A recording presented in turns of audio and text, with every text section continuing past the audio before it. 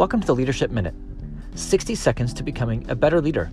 I'm your host, Kevin DeShazo of Culture Wins, a division of Giant Worldwide. It's the beginning of a new season for college football and a lot of other teams. And there's hope, and there's excitement, and there's joy, and there's purpose. And then maybe you lose game 1. Or maybe you lose game 3. Or maybe you lose games 1, 2, and 3. And suddenly that joy and that purpose and that commitment start to fade. And that's where a leader has to come in.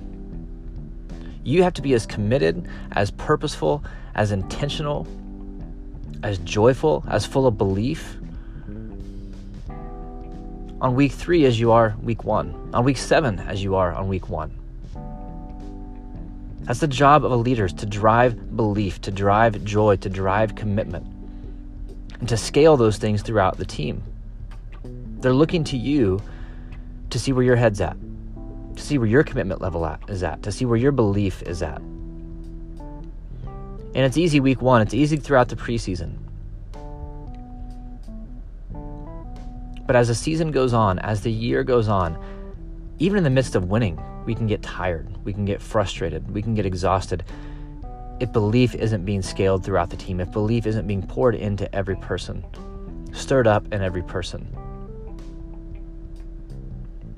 But that's the job of the leader. And it starts by making sure that you're full, that you're rested, that you're healthy, that your mind is in the right spot, that you're still believing, that you're still committed, that you're still purposeful, that you're still intentional with everything that you're doing, no matter what the win-loss record is. A leader's job is to scale belief, and to scale vision, and to scale purpose throughout the entire team, throughout the entire organization.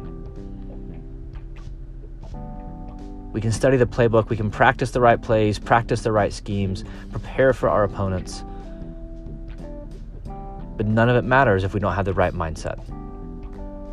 And that starts with the leader.